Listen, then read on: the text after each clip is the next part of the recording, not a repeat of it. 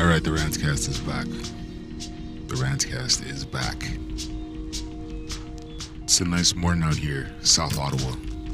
6:30 a.m. or so, 6:33. I'm just out here right now. I'm rereading sections of that report entitled. This is the Social Science and Humanities Research Council. This is how I'm spending my Sunday morning. Yeah, leveraging knowledge for 21st century teaching and learning. I actually read, it's 29 pages. I suggest you people, man, like, you don't read. You know? and even I would wager it's 29 pages. And really, if you're really to get into it, it's maybe like 19 when you cut down all of the various the pictures and so on and so forth. Really, you're only reading like 19 pages, and it's just such a short, document, visually, aesthetically pleasing. But I understand, like, not everybody wants to read. I only recently I constantly consume PDFs. Most of my actual consumption is PDF format. So I guess maybe that speaks to me more. Anyway, there's certain parts of this document that I want to kind of break down, or at least narrate to you guys, and leave some for the mind, leave you thinking about things differently. So here's a theme in the document. Accessible and culturally based Aboriginal education. To successfully prepare Aboriginal adults for the workforce, changes are required in early childhood education to stimulate learning and the desire to learn by crafting culturally relevant programming and delivery methods, and by providing quality education in communities. Indigenous people represent Canada's fastest growing population, but continue to face cultural and socioeconomic challenges that impact their education. A review of the literature points to the absence of a critical approach to Aboriginal training, with gaps in understanding how current post-secondary education models are impacting the respective learning experiences of First Nations, Métis, and Inuit peoples.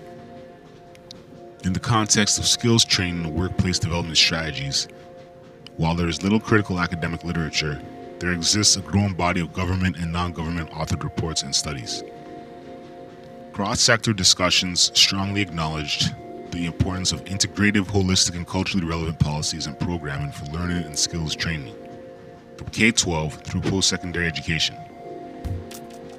With a strong dual focus on language and the building of meaningful long-term partnerships, a number of insights can help lead to successful learning and employment outcomes for Aboriginal learners, their families, and communities. So, some key insights. Holistic policies for positive outcomes. Integrative approaches are essential to successful outcomes in Aboriginal education.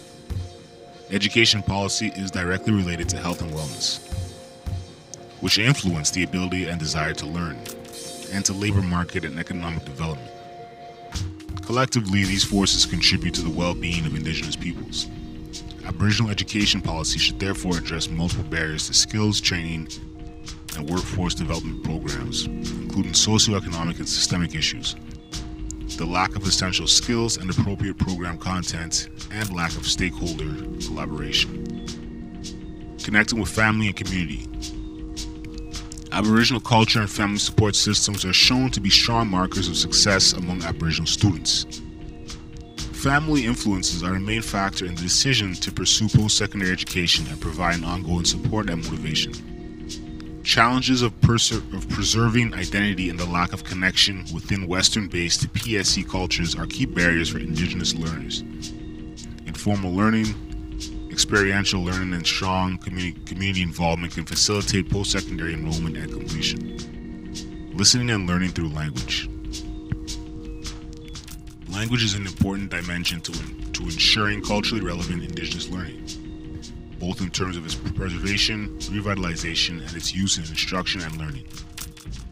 While the need of different Indigenous peoples must be considered, we can also draw lessons and educational strategies from studies addressing challenges of ESL students in achieving discipline-specific literacy. Relevant curricula for diverse communities and contexts.